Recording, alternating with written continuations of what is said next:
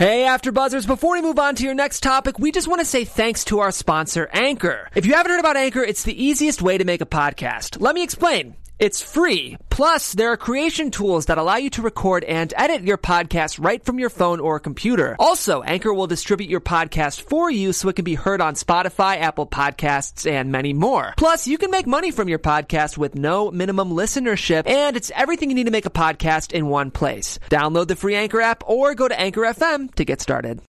You're listening to the AfterBuzz TV Network, now the largest new media platform on the web, and your number one source for after-show entertainment.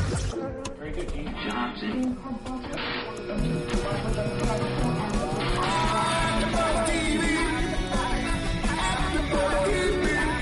From the AfterBuzz Studios in Los Angeles, California, presented by Maria Menounos and streaming live thanks to Akamai Technologies. This is AfterBuzz TV's True Detective After Show.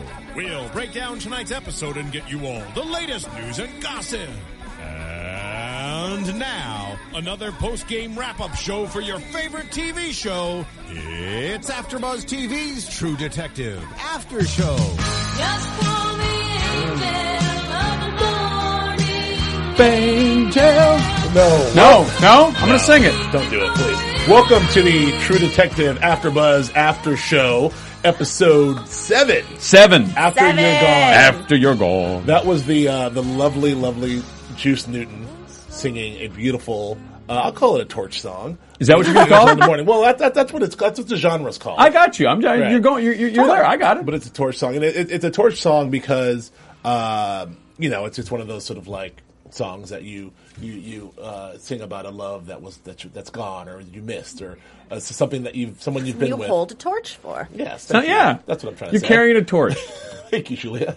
She says it so much better than me. Just getting No, you get were right you were doing this. I'm not sure what was happening, but it no. was making me decidedly uncomfortable. Welcome to the AfterBuzz True Detective After Show. I'm joined here, as always, by the lovely Joe Sanfilippo. It is so nice to be here with you guys. Oh, that was coming to me. No, but in the even lovelier That's Julia feeling Kearley. lovely. Oh, well, thank you. Hi, everybody. And he is the effervescent Joseph Braswell. Yes, I'm effervescing all over the place.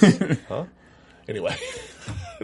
We're not joined by Nando Velasquez, who is out again on assignment, and he will be back very shortly. We miss you, Nando. We miss you, Nando. So, True Detective, after you're gone, let's get right into this bad boy because there's a lot to discuss as usual. I mean, is there just one we can just breeze through? I don't think so. There's always these episodes. There's never enough time to discuss this show. So dense. Well, let's talk about the title first. After You've Gone is it's actually, speaking of Torch song, it's a very famous Torch song. I mean, like it's years and years old. It's probably had about, 60 different versions of this song that's been done. And Nick Pizzolatto mentioned that he, wanted to call it this and wanted to sort of, reference this sort of Torch song because it's this whole thing about, you longing for this, like I said, holding a torch for someone. Oh, it's Nando. Sorry. Oh. Nando's calling right now. Holding a torch for someone that you've lost, and that very much applies to both Rust and Cole because we've seen that they've, look, these are two guys who had a, uneasy partnership and friendship back in 95. It lasted all the way to 2002, and they haven't seen each other for 10 years, and now they're together, and you can see that they kind of like, they missed each other, they need each other, there's a lot going on there in that relationship. Well, it seems like a couple guys that when they get that, there's that great scene in the Hart Investigative Services suites there when they're talking about like what have you been up to, and they mirror each other like nothing. Right. Like nothing really good. Well, you remember in the last episode, Cole says to Hart, "Buddy, without me, you don't exist." Yeah. And when they parted ways, they sort of ceased to exist. Yeah, both of them. Nothing happened That's in a their good point. lives. Yeah, and now that they're back together, now it's like buddy cops. Like, this is the best they've ever been. They really realize that they need each other. The band is back together, Yeah. as Nick Pizzolatto said again. Yeah. He said we wanted to get the band back together. Now the band's back together, and we're out. And they're better than ever. They're better than ever. Got a little more weight on on Marty. On Marty. That is a round tummy. He's sporting. Marty's sporting around dummy, but he's still great. And I love the fact that this whole theme of these Torch song, because when we open in the bar and the jukebox, the beautiful Juki, and you see our girl Juice Newton, and they play Angel in the Morning, and it's like the two guys sitting there catching up, but in an uneasy catch up, because you see, Rust.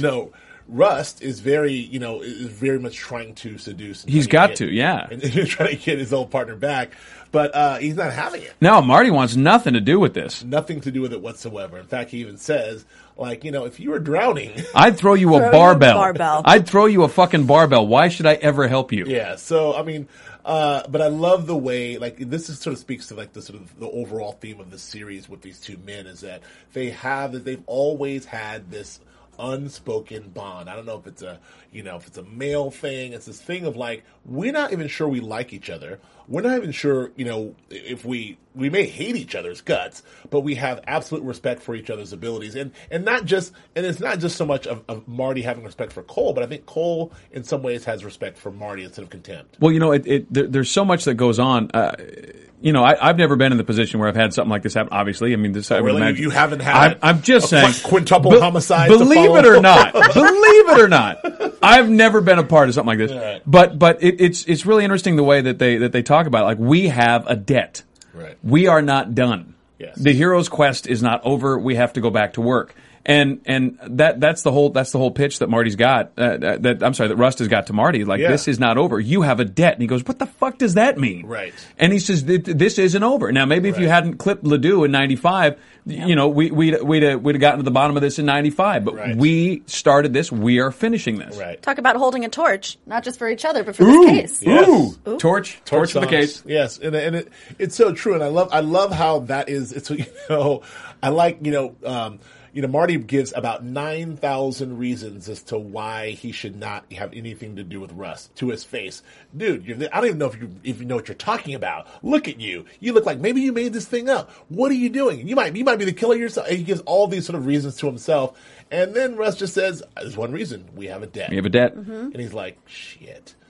As always, which again we see over and over and over again with these guys where, Marty, whether it's, him, at the bar when he's cheating on his wife, he's like, God, why did I cut that? And Russell will be like, because you blah, blah, blah. And Marty will be like, shit. Oh, yeah. You're Cut right. to the heart of it. Oh, yeah. You're right. So, but you got to be a certain type of person, and they both are. You got to be a certain type of person for you to take that as a debt. And obviously, the sheriff, he didn't. Sheriff Chilton, is that what you said? He doesn't take things that way. Well, we'll get there. He's a good old boy. He wants to have a good time, and that's it. And that's the way the river flows, and that's the way I'm going to go. I mean, I'll take it one step further than that. He's involved. So, you think he's involved, or you think he's just covering up? No, it's both. I think it's more of a cover up. My point is, even if he's covering up, he's involved. So it's not like I'll just let the river flow. It's like I was involved in this, so I'm covering this up. So therefore, I don't want to talk about it. He has no debt. When we get there, I do. One thing is worth considering. It's a possible future that Marty could have had. You know what I mean? Sure. Like this, Marty could have been Chilton. Yeah. Childress. Marty could have been Childress. He could have wound up being a boss. Could have been in charge. Yeah. Could have Driving taken a Maserati. Right. Could have taken a Maserati. He got that. I pinched off somebody for a quarter ounce of weed. Yeah. Shithead. But I mean that's don't have a quarter ounce of weed in that county. Not in that county. No way. No chance. But that's the. I think it's I think it serves that dual purpose. It could have been Marty's future, but if he was a different kind of guy, but you say to him, we have this debt, and he got a little enough involved to follow him to the storage shed. Right. Well, let's get back to that. So, we have that sort of, these guys reacquainting themselves with each other. Really, at this point, it's just really about the case. It's really a lot of, and it's some great exposition there in terms of explaining, what Rust has been doing all these years, No, it's a great device. Yeah, it's a great device to be able to say, okay, let's fill in some gaps here. Like, why do you look like that? Whatever happened to you? Like, have you been around this town? He's like, and where's he been? Alaska. 8 years in Alaska. He looks like he's been 8 years. Yes, fishing, he does. On a fishing boat in Alaska. How did Marty put it? He says, time has, no, he says, you look good. Russ tells Marty, you look good. And Marty says, yeah, time has his way with all of us. Yes. Say you must have pissed him off. Yeah. He must have pissed him off. There's a lot of good lines. Another great line in that exchange is Russ describing his, very calmly describing himself. Spent the last 8 years functional but hammered. Yeah. Okay. Cool. That sounds like every Vegas trip I've ever been on. Minus the functional. Yeah. Thank God they got people in that town to drag you around and put you at a table. So yeah, but that is we really learned a lot about more so Russ in that moment before we get into what Marty's been up to per se. But we finally get to see, what is in this goddamn storage locker, and which is a moment for me. I was scared. I was as scared as Marty when the suspense of getting to that locker. I mean, I knew there was it was going to be some crazy setup with the big board. I knew there'd be our famous "We Love a Big Board." I knew there'd be the big board in the storage Big locker. Homeland board. But in the big Homeland board. Yeah, I need it. But in that moment when he's walking up and it's like they really played it up, man. The music, the lights, Even him disappearing into the disappearing storage into the darkness. unit. I'm like, turn on the light. You know what? I got to say though, that for exposition, I mean, because this whole episode to me feels like it's to stop. We've got all this exciting stuff that's happened. All right, stop for a second. Now we're going to catch everybody up because we've only got eight episodes to do this stuff. So here's what's going on for the next. All right, we're going to orient everybody. And you could do that in the most boring way possible, or you could have Marty come up with a pulled 38 and nervous. And the lights come up, and you built tension, and you got the tension of the whole scene, like "sell me, sell me, sell me." Bullshit. It was so well done, and I love that line that Rust has. So what are you packing there? It was 38 hollow points. Yeah, well, that'll do it. But also, I like the fact that he did not turn around. Like he knew that Rust was going to pull on him. I mean, that Marty was going to pull on him. Of course he would. Look, I would too. Falling cold in that dark ass storage. Turn on the light. So he clicks on the light, and of course it's the big board, and he just pops a beer back in there. It's very, very cool. And especially since he doesn't know what he heard from those two cops for the last interrogation. Right. He doesn't know what he thinks of him right now. Right. And so in which we get into that with some more exposition about sort of why, because there's some more explaining to do, because even at that point, Marty's not on board. Like he's less on board once he sees the big board. He goes in the storage locker with the big board and all the photos. He's like, "Oh, I'm really out, dude." No, the guy looks nuts. Dude, you're crazy. He's got the thing, and so he's explaining. 10 years. This is what you've been doing. Yes, he's got the maps. Well, 2 years. He's got the no. Well, 2 years. Yeah, 2 years since he's been back. Yes, but I'll tell you what, I haven't lived in too many storage lockers, but 2 years in a storage locker. Is a long time. Not that he lives there, but 2 years of working out of a storage locker. Oh yeah, that's a long ass time. But for 10 years, he hasn't let this go. It's just not the last 2 years. I think you're right. Now he's just back in the thick of it, where it all took place, and with momentum. Right. So what do you think? Do you think he went to Alaska and fished for as long as he could until he couldn't take it anymore, until it built up in his mind, until he had to come back? Well, yeah. He said as much. He essentially said that he left and he spent a lot of time trying to forget, trying to maybe think that he's made this whole thing up, or maybe he starts to think that there's this conspiracy theory that he knows is there, but he's trying to ignore it. He drank a lot of it away. He did a lot to sort of get through this whole situation. To numb himself. And then he only came back with, "This isn't right. I've got to go back and repay this debt."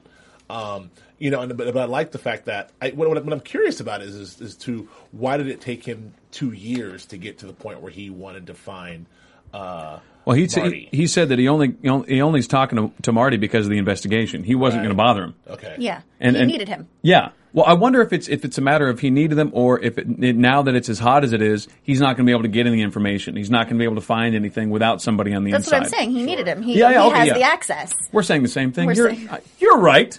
I am. You heard it here, folks. Yes. I'm right. So in the storage locker, they have an exchange, and they do, they look through the stuff, and he's still not buying it. Well, go ahead. Well, they talk about Wellspring, and we get a little more on Wellspring. We get the 14 schools, and we get that they're within a 10-mile radius. All these kids have gone missing. 2 times as many missing down by the bayou, which I wonder if that's a real stat or not. I wonder if that's something that sounded real to me. Yeah, someone should do an investigation on that. You're a West Coast bastard. You want it to be real. I guess maybe that's the truth. And then you get the 1988 child molestation accusation, Shepherd's Flock, Light of the Way, and then we land on Toby Boulaire, or Johnny Joni. Johnny Joni. Johnny. What a get great to- character. Oh, he was. yeah. Yes. I loved. Great name, Johnny Joni.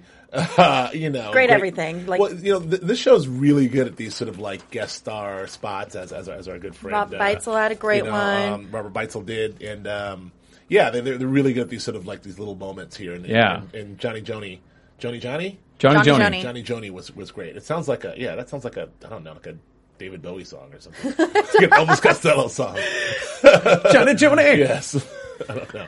But it's great. So there's that story. I do like that they're still using these flashbacks as devices too. Is not too heavy handed with them, but you gotta fill in some of the blanks here. And you get the progression, which I also enjoyed because you saw we got to see Rust interviewing Johnny Joni a couple years ago. Yes. And Rust didn't look nearly as jacked up as he looks now. He had the hair. He had the hair, but that was it. Yeah. Otherwise, he still looked Matthew McConaughey. He still looked like all right. He looked good, Right. But yes, he did. Yes, he did. And then you see these last 2 years, whatever he's gotten into these last 2 years has just worn on him. Yeah, I mean, so it's a photo. He's a man obsessed. Well, the unifying factor here seems to be our real because we thought, like, here's the thing, we thought all this time that we talked about the monster, we talked about what this Yellow King may be, of this monster. We always thought it was Reginald Dew. Right? I mean, so leading up to this thing, we saw him in the tidy whities and the gas mask, and we thought, here's the monster. And that's kind of what we thought. But we know now that he's not the monster. The monster is the man with the scars. Right? Well, we talk, Johnny Joni talks about asleep but not asleep, so you get the idea he's drugged, maybe. He's talking about his experiences in school. Right. Right, so go on, I'm sorry. And he said he was his eyes were closed, but he couldn't move, but he was awake. What did he say? He was looking at the inside of his eyelids, and he's talking about the men. They were taking pictures and doing other things, and they had animal faces. So he thought it was a dream, and then the scarred up face was so bad he just assumed that was a dream too. And then Marie Fontenot, she's the only other one that he thought was new. Everybody else, they didn't know about it. Yeah. Terrible stuff, man. Well, terrible very stuff. unsettling. I mean, and speaking of which, I mean, this is kind of the thing that really sort of pushes Marty over the edge and realizes that beyond the fact that there's a debt to be paid and what needs to happen is that, unfortunately, he pops out the VHS tape, which, I don't know. I had the most overwhelming sense of dread for what was that? Maybe like a minute and a half of Marty putting the tape in and Marty making the decision to turn it on, and the little clips that we got to see, and then pull back from it and you see his reaction. Man, I mean, I had a bad feeling of what was on that tape. I mean, this is, we talked about this before. This is kind of this is now as a device, and Nick Pizzolatto says it says as much. Like, this is a device they use. He says he doesn't want to really get into, this isn't a show. He hates gore. He doesn't want to get into a show about what really actually happened. So we have a lot of reaction. And I talked about last week about what are this is what's driving these guys mad. They've seen some shit. Whatever he saw in the in the container. Whenever they see something. He sees in the microwave, He sees in the microwave, which we got glimpses of, but it was just so well shot because it's as any horror genre person knows, it's way much more scary to see someone's reaction or to let your mind imagine. And to what you see in your mind is it's 100 times more horrifying. And it's always going to be worse than what's actually there. That's how the Greeks did it. They would never show anything on stage. The Greeks in ancient theater, they would never show anything on stage. They'd come off stage, they'd go off stage, kill somebody, and then have that person come out on stage with reaction to what had happened. Wow. And they felt that evoked more from the audience. And I think it does works. here. Yeah. And that was, I mean, really what was in that video was, guys in costumes holding a little kid's hands and then eventually holding a little kid's ankles. That was it. And that was enough to destroy us. It was a sacrifice that was not, good. And, Cary Fukunaga talk about shooting. He's talked about how he shot that scene. I mean, I'm just breaking through a little bit on here. And he's talking about how, he did it really quickly, but he shot just a small room where they shot it. So really just him and an old school Betacam. Mm-hmm. And, he just went in there and got it quick. And then that was it. I mean, obviously they only shot what they showed him, assuming. But, man, Woody Harrelson, what a great, fantastic acting job there with that reaction. Because, like you said, I had the same dread when McConaughey rolls up and drops the flask. I'm like, oh no, not the flask. Like, what? Not the flask. There was a lot of drinking going on in this episode. Yeah, it was. Every scene, there's swinging beers and swinging off flasks and Jameson. And drinking. Every single I'm scene, sorry, not pretty drinking, and much. smoking the whole time. Like, there was Yeah. a lot of doing damage to ourselves. One thing I think we skipped a little bit is talking about Erath and this rural sense of Mardi Gras. Sure. And Saturnalia and this idea of a winter festival with the antlers and the masks. And how the deeper down they get to in the bayou, the more they have a weird rural different sense, kind a of- rural a sense of rural Mardi sense of Gras, Mardi right? Is that what they call it? Courrier de Mardi Gras? Yes. If you look it up on Wikipedia, or anything else, it's really even the pictures that they're putting up that are kind of designed to be benign are creepy as hell. Yeah. And the idea is that it sounds like the idea is that there's like a captain and he's in charge of the revelers. And the idea is it comes from this French tradition of going and begging toward the end of the winter because the nobles had the money and the peasants didn't have any money, and so towards the end of the winter they'd run out of food and they'd go as a group and beg at the nobles' houses, and then they'd put on a show. They'd kind of do a little song and dance, maybe a little mess around. Then they throw beads, right? And they flash their boobs. And they flash their boobs, and then they drink a lot on Bourbon Street. That's my Mardi Oh Gras. wait, that's a different Mardi Gras. Oh, okay. So I guess in the old French version, they'd go and beg, and then the nobles, if they did a good enough performance, would deign to throw them some food, an old potato or something. It's in the song. So, but there was captains, and the captains were kind of like the wealthier families among the peasantry, or the wealthier families in a given area when they moved down to the south. It sounded like.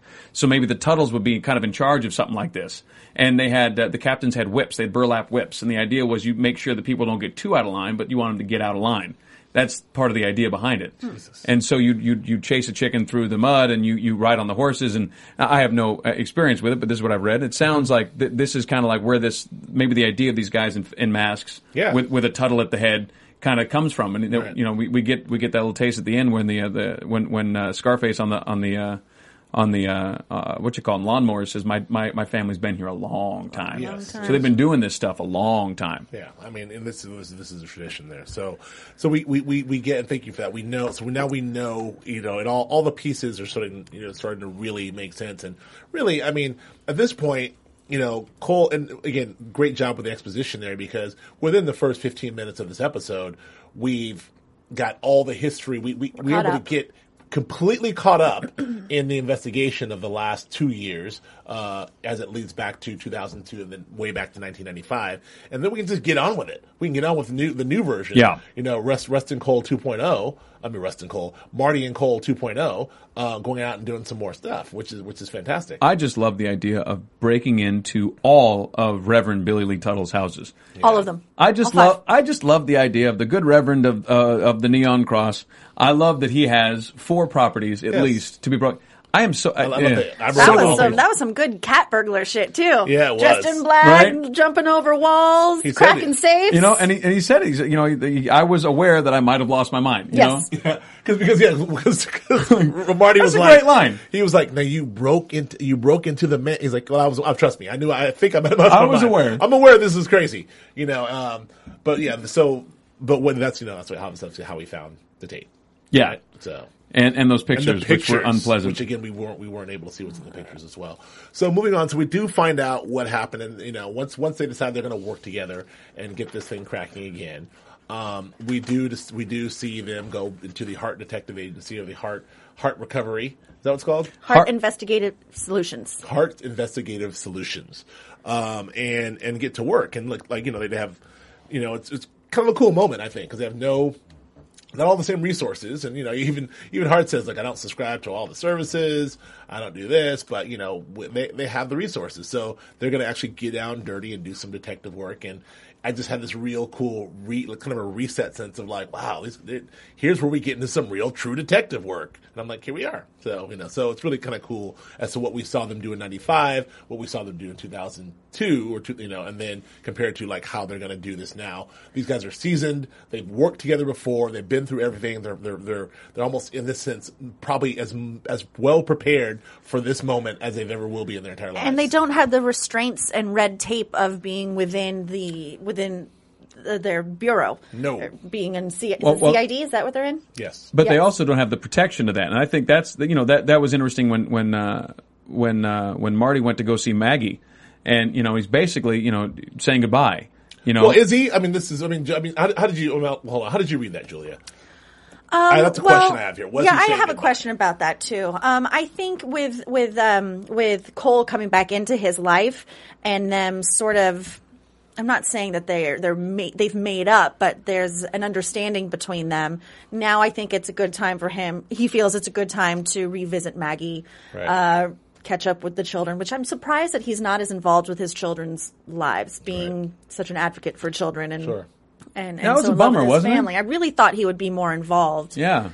I mean, But maybe she took them away. Maybe that was her doing. Yeah. She's got a fancy schmancy new house. I don't know. She married up. Yeah, that's for sure. And she's she's definitely sort of dressing different. And she's a seems to different be woman. Different woman entirely. And there seems to be hints that not only does maybe Marty not see the kids at all, if at all, but the kids are maybe having some problems as well. Well, Avery seems to be having. Avery's on meds, but he apparently Audrey. I'm sorry, he has no relationship with Audrey at all. He's going to buy a painting of hers if he can afford it. And there's no like, hey, I'm going to call her. I'm going to buy a painting. That's going to be my contribution. Yeah. That'll be my involvement. Well, if you whatever remember, happened, Maggie came from a pretty highbrow background as well. Sure. So I think she's just reassimilated into that life, the life that she was raised with, the life that she is comfortable with. She kind of slummed it with him for a long time. That didn't work out. So I'm sure her family pulled her back in. Right. Yeah, that was a very, very poignant scene for a few reasons, because you have that moment, like they haven't seen each other in 2 years and they're very cordial to each other. A lot clearly has gone down.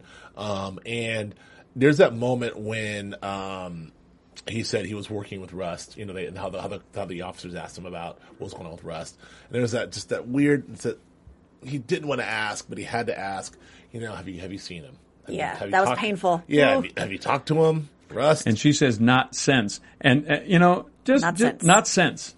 No, we're not going to say sense what. Just not sense. Not sense. We know. And she's got the coffee in her hand and she's so put together. It was very well done. I enjoy that. Very well done. So then she asked the question, which is the question I'm asking you guys.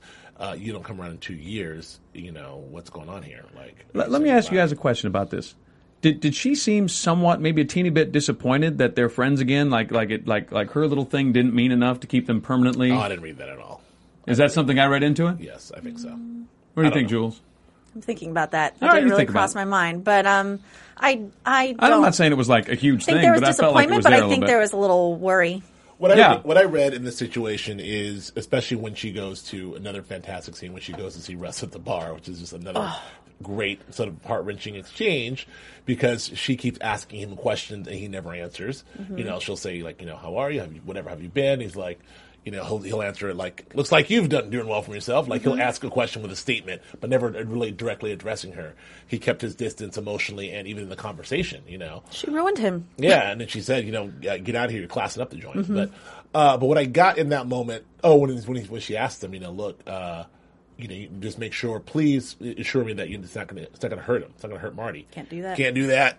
Well, I think it's. Go ahead. I think it's interesting. It seems like we're trained by TV a little bit to have certain things we accept, and I think that this episode is kind of is setting us up in that regard. Like we see both the guys when they're over there at Heart Investigation, and they're having their discussion about what have you been up to. They're both basically going wake up, go to work, go home, drink, watch TV, go to sleep. Right. That's what they're doing. Right. And I've seen, Marty says he's seen a couple of girls and nothing serious, and he's doing his work, but that's it. They're not. I don't go out late. I go home, and it sounds like they're both living mirror images. I mean, obviously, Hart looks like he's doing better than Russ does, right. But they're not doing anything. Right. And when this case comes along, they don't have any family. They don't have any relationships that matter. Right. And so it seems to me like they're getting ready to die. Right. Almost like there's gearing up to do whatever needs to be done, and if it's a suicide run at the hill, we're going to do it.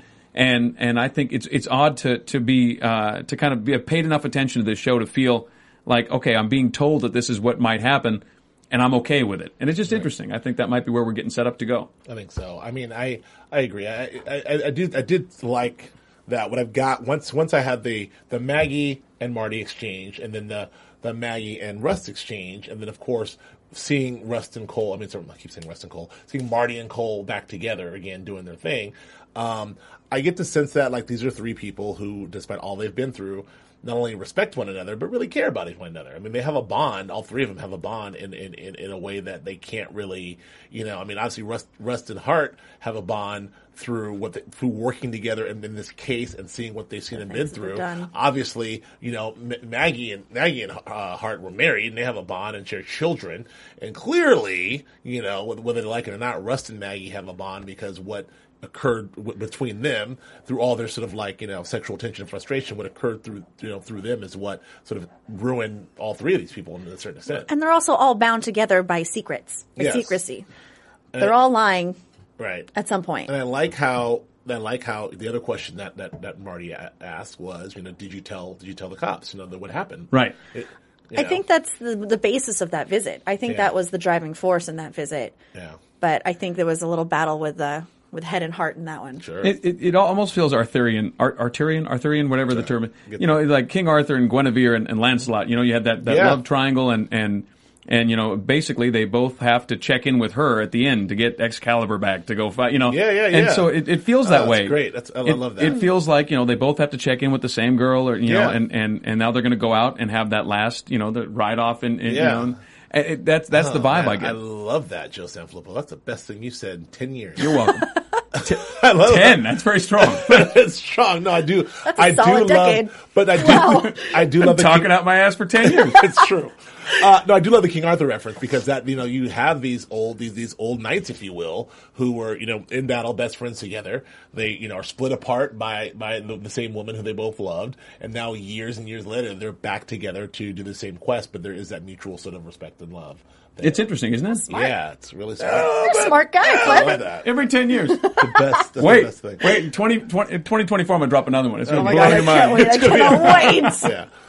So let's get back to this investigation. So we jump back and they actually start going on. And hey, what do you call a black guy who talks an open mic about True Detective? Oh, you call him a pilot. A host, you racist. You racist. That was great. So yeah, I love. It was some good old fashioned sort of like once they establish what they have to do and they have to go out and beat the pavement and do some work here. Again, one thing that Nick Pizzolatto pointed out is that now we sort of see. Back in the old days, it was Hart who actually went out and was, pounding the pavement and getting the work done. And Hart was actually, back at, typing shit up and back the thing and da-da-da. And now we see Marty's out there. Like hitting the, doing the work, And let's be real, that was some deep work, man. I mean, all those boxes. Before 05, well, that's going to be over in the boxes. Over in the archive. Open that door. That was ugly. That was ugly. But he's actually doing the work. But also, to get to the opportunity to do the work, he's got to go schmooze and tell, black pilot jokes. And he's got to, he's a people person. Pulls out bottles of 12-year-old, 12-year-old scotch. If you're a single malt guy, you do have a vulnerability. Yeah. Because people can give you a bottle of single malt and get an awful lot out of you. Trust me, I'm one of those guys. That is the truth. It's very true. So that was cool. And then, so he's got some information there, and they get to work. And, one of the things that they do, before we get to the visit to, back to the projects, which was very interesting. But, I do want to talk about good old Sheriff Childress. And that initial exchange, like sort of him going out to the golf course, and I do agree. Is that you said the life that he could have had? Absolutely. That was I really saw that moment where he's out there in the golf course and doing the George Bush watch this drive and doing that whole move. Like what girl? I don't know. We will hunt him down everywhere. Now watch this drive. Oh, that was beautiful. He pulled that move, and so I don't know, but yeah, that was he did some good detective work there as well. No, he did, and you really get that soft touch from him. Yeah. And Childress, he's no slouch either. He's in that Maserati, and he says, I'm happy to help out in any way I can. Just have him give me a call. Yeah. Have him give me a call, but send him over. I'll take care of him. Yeah. Which we should go back. Methinks he doth protest too much. Ooh. Oh yes. Ooh, we brought it back. Yes, we should go before that when it was Hart is doing this groundwork, but he's also kind of reluctant. It's like how am I supposed to do that? And he's like, he's a sheriff. How am I supposed to? He won't talk. And Cole says, I've got a pair of jumper cables. And a battery says different. Yes. I love that line. I got a car battery and jumper cables and argue different. Oh, I love it. And so obviously he has that conversation with him, and all of his spidey senses go off. He drives off in a Maserati, and he's very pissed. Yeah. He's pissed that he's been lied to his Get face. your He's jumper like, cables ready. we might need that jumper cable battery. fucking lying. He's lying, which is also fantastic. So I love this. I love this this new Hart and Cole. You know, they're a great team. Yeah. They always Hard were. and cold. But no, sorry. Oh. Terrible. I have to apologize It's for that really one. bad. 10 years, huh? 10 It's like years. 10 I tell you, for you gotta a wait. good one. It's going to be a while. So, Julia, continuing on, the next part of the next thing they do is they go down and they visit. Go to the project. The projects and visit the She worked for the for the Tuttles. She worked for Sam Tuttle, right? Yes. Sam Tuttle. For 19 years. 18 years? 19 And years. she had a lot of information, didn't she? Yes, she did. Yeah, she came out the dementia pretty hard, man. Oh, Yes. yeah. Very, I can't find the name of that actress on IMDb. Yeah, she she was was great. incredible. Man.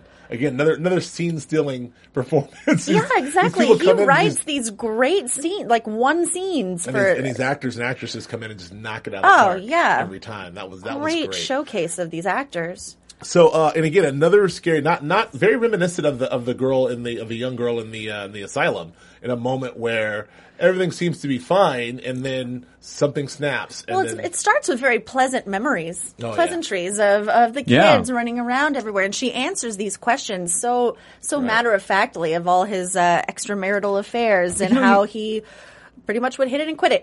yes, And it paints such an interesting picture, doesn't it? Like it, and especially to use her as the device because it paints the picture from the help's point of view. And you know, here's Sam, here's the big guy, and he had all these kids, and he never, you know, he never hit it again. Right? And I think that they once were he all got there. virgins. Was that what we were alluding to? That he had a penchant for virgins? Once and he got once them, that he was over it.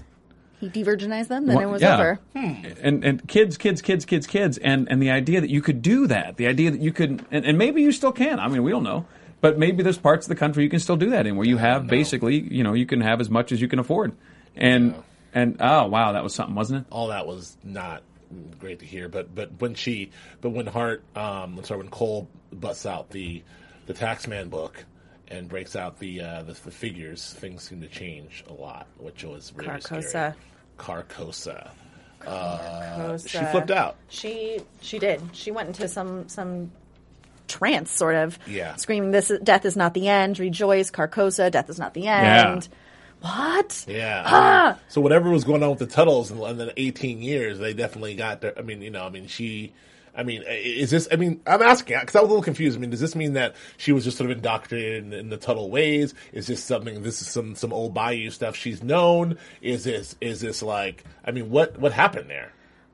Maybe it's a little post-traumatic. Is it PTSD? Yeah. I mean, how did you read that? Well, Joe? I always feel like I have a tendency on this particular show with this area to feel almost. Condescending is not the right term, but it's so foreign to me that I go, well, that could be a thing, and I don't know, maybe it could be a thing where like there are people that live there and have lived there for generations and live there now, and this is a thing. And it sounds like when I looked up that certain type of Mardi Gras, right. you know, what do you call it, Cour de Mardi Gras, that's a real thing. And by the way, it's tomorrow. Yeah, so Fat as y'all Tuesday's know. tomorrow. That's tomorrow. But that's that's a real thing, and it's so specific. And I mean, as you page through it, it is so specific, and it's so specific to an area. So I mean, yeah, maybe it could be that the idea would be that everyone in that area knew about this thing. But why did she go I'm off thinking into that maybe- crazy? It was like terror. It was like I don't know what it was. It was sort of like she was a true believer. That's what it felt like. When yeah. you're a servant in a family like that, in that area of the country, at that time, for that long, you are completely immersed in all facets of that family. I can't help but to believe that she was drawn into it in some way, living this life with them, Right. that she saw these things going on, that she maybe helped set it up or helped bring the people in or whatever she did. It was her lifestyle with them. Very true. I mean, I don't know. I don't know what exactly happened. I still don't quite understand. I'm sure that some folks on YouTube and iTunes will help us out with that because I just was afraid. That's all I know. But in that, so they got out and the daughter was very much like she has dementia. It's not making much sense. And F you pay me. Yeah, you pay me. But then, Cole says, made a hell of a lot of sense to me. Yeah, and what does he say? Russ says, wouldn't it be awful? He says, and then Marty says, what? Well, death. I hope she's wrong. Yeah, I hope she's wrong. That's what it was. About what? Is it about death being the end? Death not being the end. Death not being the end. It's, another line there because these poor guys have seen some shit. The other thing that Russ said, going back and when they had that, I want to just go back to the sort of exchange when they were talking about where they've been in this whole time and sort of how they've lived and what they're doing the day to day. And Hart was like, "You've never asked me that before," and it's kind of like, well, I mean, shit, like we're boys. Let's talk about this stuff and how similar their lives was, and just that glimpse into specifically Hart's life. It just seemed sort of very sad from this guy who was rolling all that dick swagger back in 95 to 2002. Like now he's just kind of like surfingmatch.com with the hottest of hot little booty shots, and now now he's like wah. like clicking through Match.com, leaving a little something to be desired. His age, and it's like I don't know. It's just kind of a weird sad state of affairs for him. Very lonely, obviously, and Cole. Clearly, Cole's not doing much better in his own way, And I don't know, man. It's like it's just something about what this case has done to these two men. And what these two and what their lifestyles back then, and the triangle with Maggie has done with these two men. And it feels like that solving this, it goes beyond sort of like paying a debt. It just sort of feels like them finishing this and solving this case is their way out. Is their way out of this sort of mundane life that they've been living, this trap they've been put themselves into. They put themselves in this sort of torturous purgatory since 2000. Since 2002. Well, it's indicative of the story of the Yellow King. Exactly. And reading that play. Yes. One of the things that Russ did say is when described, why, Hart's like, why, why do you do this? And he says, my life has been a circle of violence and degradation, and why did you come back? Ready to tie it off. Ready to tie it off. And I don't know, does that, that feels like, this kind of brings me to not my last question, but another question I have for you guys. It feels like these guys are both sort of heading towards the end, right? Yeah, that's what I've said. I agree with you. I mean, like the goodbye to Maggie, maybe. My life's been a circle. I'm going to tie this thing off. I hope she's wrong about death not being the end. These are guys like that are whatever they're going to find here, whatever they're willing to do to close this case. It feels like it's beginning to feel like it might. They have nothing left to lose. That's what I was saying earlier. We've been trained watching TV enough and reading enough stories that we know that these guys have been set up to die. They've got nothing left to live. This is the last thing they got to do. They got to get this done. And we know that what they're going up against is, Tuttle, Eddie's the state senator. Billy Lee's dead because Eddie probably killed him. Sure. And so we know that even if they win, they're probably going to lose. Mm-hmm. So there's no real hope that they're going to walk away from this. Right. This is pretty. It seems to me like it's pretty much a suicide mission. We're going to go up the hill and hope for the best. We're going up Hamburger Hill and hopefully we'll get down, but we probably won't. So they want to get down? I don't know if they care. I mean, I think you're right. I think it's been such a thing for both of them. Everything has stopped. Until this is done, I think you're right. I think it's kind of like become like a holdup for them. And all to go back to the Arthurian idea, it's their holy grail. Like once they get it, what's left? We're or maybe we can move on. But I think more than likely it's all over. Like Thelma and Louise. Like Thelma and Louise, holding hands, driving off the cliff. It's all Brad Pitt's fault. Spoiler alert. Hello.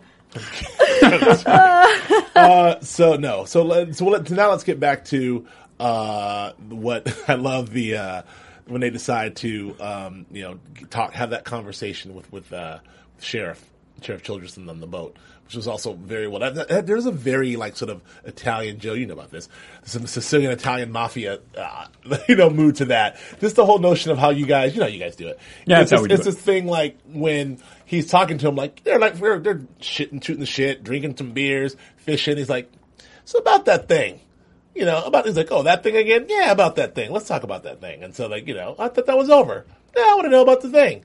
He's like, well, I told you I'm going to know about the thing. He's like, all right. Let's just not talk about it. Let's have ourselves a nice day, enjoy some fishing. All right, I'm not going to talk about it. I'm not going to ask you about it again, but he's going to have some. That was some cool ass shit. That was straight out of Goodfellas meets Godfather meets everything. That really did. It did feel Right, like Joe? it did feel straight gangster, didn't it? So is that how you guys do it though? Is that tell me? Yeah. Thanksgiving's a bitch. Like it's like, is the turkey ready? Oh, you can ask me if the turkey's ready, and then no. Oh, I don't know about the turkey, but this guy. Yes, that's how we do. All right. I like that lull to us, like feeling like everything's fine and comfortable. I mean, why not just get them on the boat and do it immediately?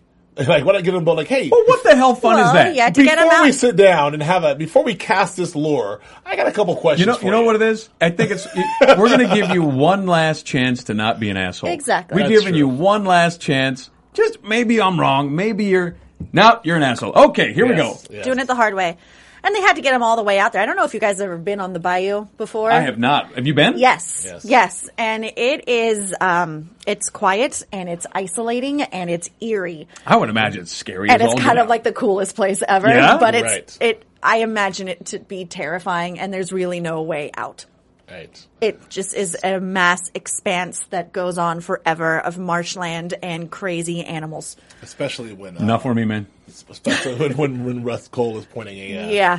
Glock at your face. You want to Yeah. get out of there. with gloves on. I mean, With he gloves. he means business. We've established that when the gloves come on in this Yes, show, it's bad true. shit's gonna happen. Anytime you It's see someone put on some true. gloves, bad stuff's gonna We're happen. not going to leave any marks on us, and we're not going to leave any stuff behind on you. And what did Childress say? Like, I'll have Boss Cracker splitting your ass in Yep. Angola. Yep. Like, that's something. I don't know. That's a great line. That's a great line. Yes. I don't think it has to do with hitting him in the buttock. I No. don't think so. No, I got a different vibe. And Angola is not a pleasant place. No, it doesn't sound like a fun place at all. I don't want to go to there. I do not want to go to there. Yeah. So that happens. So we'll get to see how that's resolved next week. And I mean, we'll maybe get that to predictions. But I mean, well, hopefully he'll be forthcoming with a gun to his head, and not have to get the shit kicked out. I don't know. This runs deep. This Yeah. is multi-generational. And Yeah. once you like, the only person that can fire a sheriff is the governor. So once you pull a gun on a sheriff, You are committed. so like what, like, yeah, like they have to kill him. I mean, or tie him up. I mean, what happened? Like, Tie him up permanently? this is, I don't know, like, and they can't really kill him. So what happened? They Yeah, get all they the info out of him, and then they let him go to do what? Like, this is, I don't know what happens here. I don't see How does the boat end? I don't see how he gets out of this one. I don't. Or unless you just throw him overboard and leave him to the alligators. Okay, maybe you just tie him up. I don't know. Whatever's down there. Chompy things. Chompy things. Y'all got some chompy things? Chompy things. It also sort of depends on his level of involvement in this, because as you see, both these men have zero tolerance from anyone who's involved in this thing, even minorly or majorly. So No Well, doubt. he's a Childress. We've Right. learned this. And so is the man with the scars. He's a Childress. right. So this is as bad as it gets. This is the family. Which brings us to the final sequence. Your guys came out. They were Your great. guys. I was watching. I was like, Joe is so excited. We've been waiting for them to get out of the office all And year. You know what? That was a great little exchange. They had a very Marty and Russ level exchange in the car about sort of driving around directions, and there's nothing out here. That was really great. So that was cool. So they did stop for directions. They're looking for the church, and who do they see? They see the spaghetti man, The spaghetti man. Yellow King. Now, No green ears. But, when you're driving a lawnmower like that, a lot of times they wear the big green the thingy-dingies. ear things like these, only green. oh yeah, That Julia chick's pretty smart. yeah. Once every 5 years for me. Boom! right. You're like double smarter than me. I mean, I don't know. Maybe I paused. I didn't see. Was he scarred up? Yeah, it was Yeah, scarred up. it's not as bad as I thought it would In be. my head, I'm like, he's like really, really scarred up. But he's Well, I mean, according to the spaghetti face right. drawing, I'm I like, he saw ain't got that. no spaghetti face. Well, you think about it. If you're a little kid, he's huge, right? If Yeah. you're a little kid, he's enormous. And if you see that kind of scarring like that, if you're a little, that's That's what a the lot. children always remember. That's what Toby remembered. That's what Kelly in the hospital remembered. Yeah. That's what they remembered, not just as a child, but at that church. I mean, he's had 3 references to the man with the scars. Yes. So this It's memorable. So this episode sort of ended the way episode 3 ended, where you have the look at the monster. Like you see that last shot, and you see the monster. You see Ledoux and the tidy whities and the gas mask doing the fuck you walk. And now we see the man with the scars the spaghetti face doing the FU Mo, I guess is what he's doing. In a circle. Listen, this next scene, I want you to mow, but I want you to mow with like some real dark attitude. Can you do that? I got it. We'll call it the FU Mo. The FU mow. So, funny. but you made a good point, Julia. He's going in Going in a circle. The theme of the circle keeps on coming up, not only throughout this entire season, but through this episode a lot. They make a lot of reference to it. Time is a flat circle, the circle of violence and degradation. Yes. The spiral. The Yes. spiral symbol, the Yes. ever expanding circular fuck up, he Yes, says. yes, Pardon my yes. language, but he It's said all it. right. It's a direct quote. Yep. And HBO show, you're we have Bernie face guy. Scarface guy. Bernie face? Spaghetti Bernie Face, Mo, what did we decide? Mowing with? FU Mo. FU Mo. FU Bernie Mo. Face did an FU Mo. Just mowing in a nice circle, nice Yes. spiral maybe. I don't know. I don't know. I agree. I saw it at the end of that, when camera's pulling back, I was like, oh, It's shit. a circle. Of course, Yeah. it's a circle. Look at that. And then when it pulled back further, that shot. I mean, was that the tree to the left? Was that the Tree of Souls? I don't know. I don't think no, because I didn't feel like it. I thought that was the one that she was at. That's a Yeah, different that's tree. right. That's a different tree That Dora Lang was at. right. But a great pullout, a great shot, and I mean, episode 8, it's all going down now. Episode 8 is a huge secret because a lot of critics, a lot of friends of mine who have seen, like they released the first 4, so a lot of people who've seen the first 4 and they're like, yeah, this thing is great or this thing sucks, whatever it is, and then they release the next 3, and then people have seen them, but no one has gotten episode 8. So are we all going to lose our shit? Are we all going to go mad? Are we all going to have some I don't Carcosa? know, Are we but all there's a going to lot go? of like when you're friends with like a lot of writers and critics. Yeah, and stuff, you're used to feel that inside track. Well, and they do a lot of like, and I don't watch this stuff. Like, even if I get it, I try not to watch it, like, because I kind of want to watch it with the folks. But like, you get this sort of like, yeah, I've seen the first 6. It's cool. Sorry. I've seen the first 2. I've seen the first 8. Whatever it is. But what's really cool about this is no one's seen this one, so we're all going to be watching it together. And the fact that they didn't release it, makes it all that much more like, oh shit. Right? You know what? I'm going to go ahead and second your all shit. Yes. Oh shit. Well, I don't know. Anything else? Anything we miss? Before we. I'm certain of it. Oh, of Yeah, course. we missed 1,000 things. I'm sure. No question. I'm sure the internet will let us know.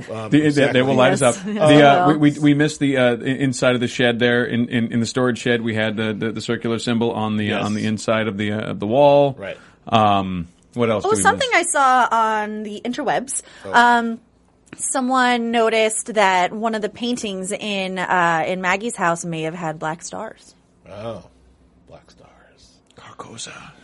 I'm Yes. reading Which that book, leads to and that book my is messing with prediction. me. The King in Yellow. Yeah. Yes. Well, don't do it. Well, Don't I'm go reading mad. it. I'm in it. All right. I'm in it. Well, okay. Just letting you know. Don't go mad. It's already happened. Thank you all of us. I should remind you. Thank you all of us for joining us here and downloading us on iTunes. You've consistently made us the number 1 show here at AfterBuzz. We've been number 1 for the 6 of the 7 weeks that we've been on, and we really, really appreciate it. We also appreciate all your comments on iTunes as well, and continue to rate us. And we have our loyal fans, and we have our new fans, and we have our detractors, and you know what? We love you all. Thank you for downloading us anyway. I appreciate all your comments and all of our YouTubers who also listen and follow us from show to show, and also all the new people that listen to us. We appreciate you too. If you're watching us on YouTube, hello. And that's it. Let's jump into some predictions. Do it. I got one this time. You got one? Oh, you got to go. Now, your AfterBuzz TV prediction. Well, for the first time in 18 months, Julia has come out and said, I got one. I actually have one. So I'm ready to hear this prediction. Now I'm panicking. Don't panic. No, I don't want to say it out loud. Okay. You must. Okay. I predict that Marty's daughter, Audrey, the sort of effed up one, who's no. on and off her meds, I think there's a reason that she's effed up. I think she has been sexually abused and is part of this ring somehow. Oh, no. Because if you remember, if we go back a little bit, they had the naked Barbie surrounded by the 4 other dolls. They had the drawings that she did, and now she's all effed up. And I think that it will really tie into Maggie's family with the rich father. Oh, no. Ooh, you're good.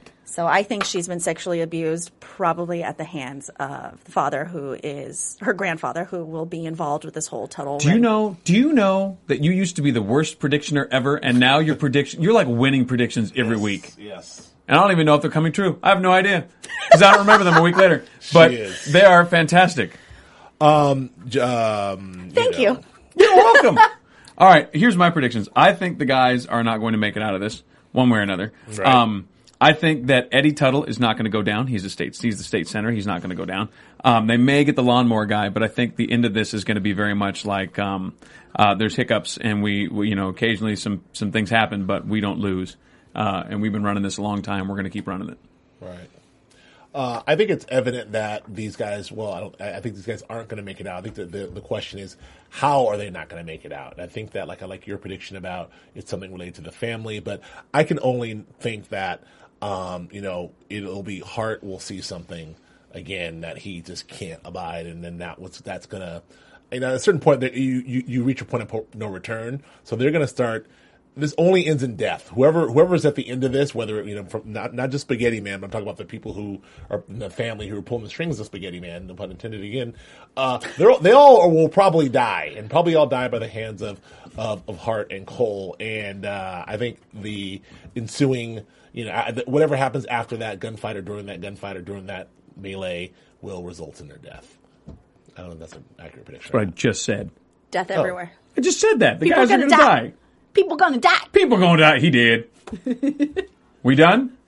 What do you call a black? No, I'm just kidding. What do you call an Italian? I got nothing. Yes, we're done. Thank you for joining us for the AfterBuzz After Show True Detective Episode 7. After you gone, we will have one to go, one big one. So we'll be there for next week. And thank you for joining us. Where can we find you, Joe Brad? Oh! I screwed up. Where can we find you, Joseph Braswell? Thank you. You can find me on the Twitters and Instagram at Joe K. Braswell. And where can we find you, Joe? You can find me on the Twitters at Joe Filippo, JoeFlipo, and on the interwebs. My website is josephsanfilippo.com. And Miss Julia Kearley, where can we find you? On Twitter and Instagram with my name, Julia Kearley, JuliaCearley. And then here at AfterBuzz for many, many things. Yes. I mean it now. Thanks for joining us. We'll see you next week. Woo! From executive producers Maria Menounos, Kevin Undergaro, Phil Svitek, and the entire AfterBuzz TV staff, we would like to thank you for listening to the AfterBuzz TV network. To watch or listen to other after shows and post comments or questions, be sure to visit AfterBuzzTV.com. I'm Sir Richard Wentworth, and this has been a presentation of AfterBuzz TV. Buzz you later! The views expressed herein are those of the hosts only and do not necessarily reflect the views of AfterBuzz TV or its owners or principals.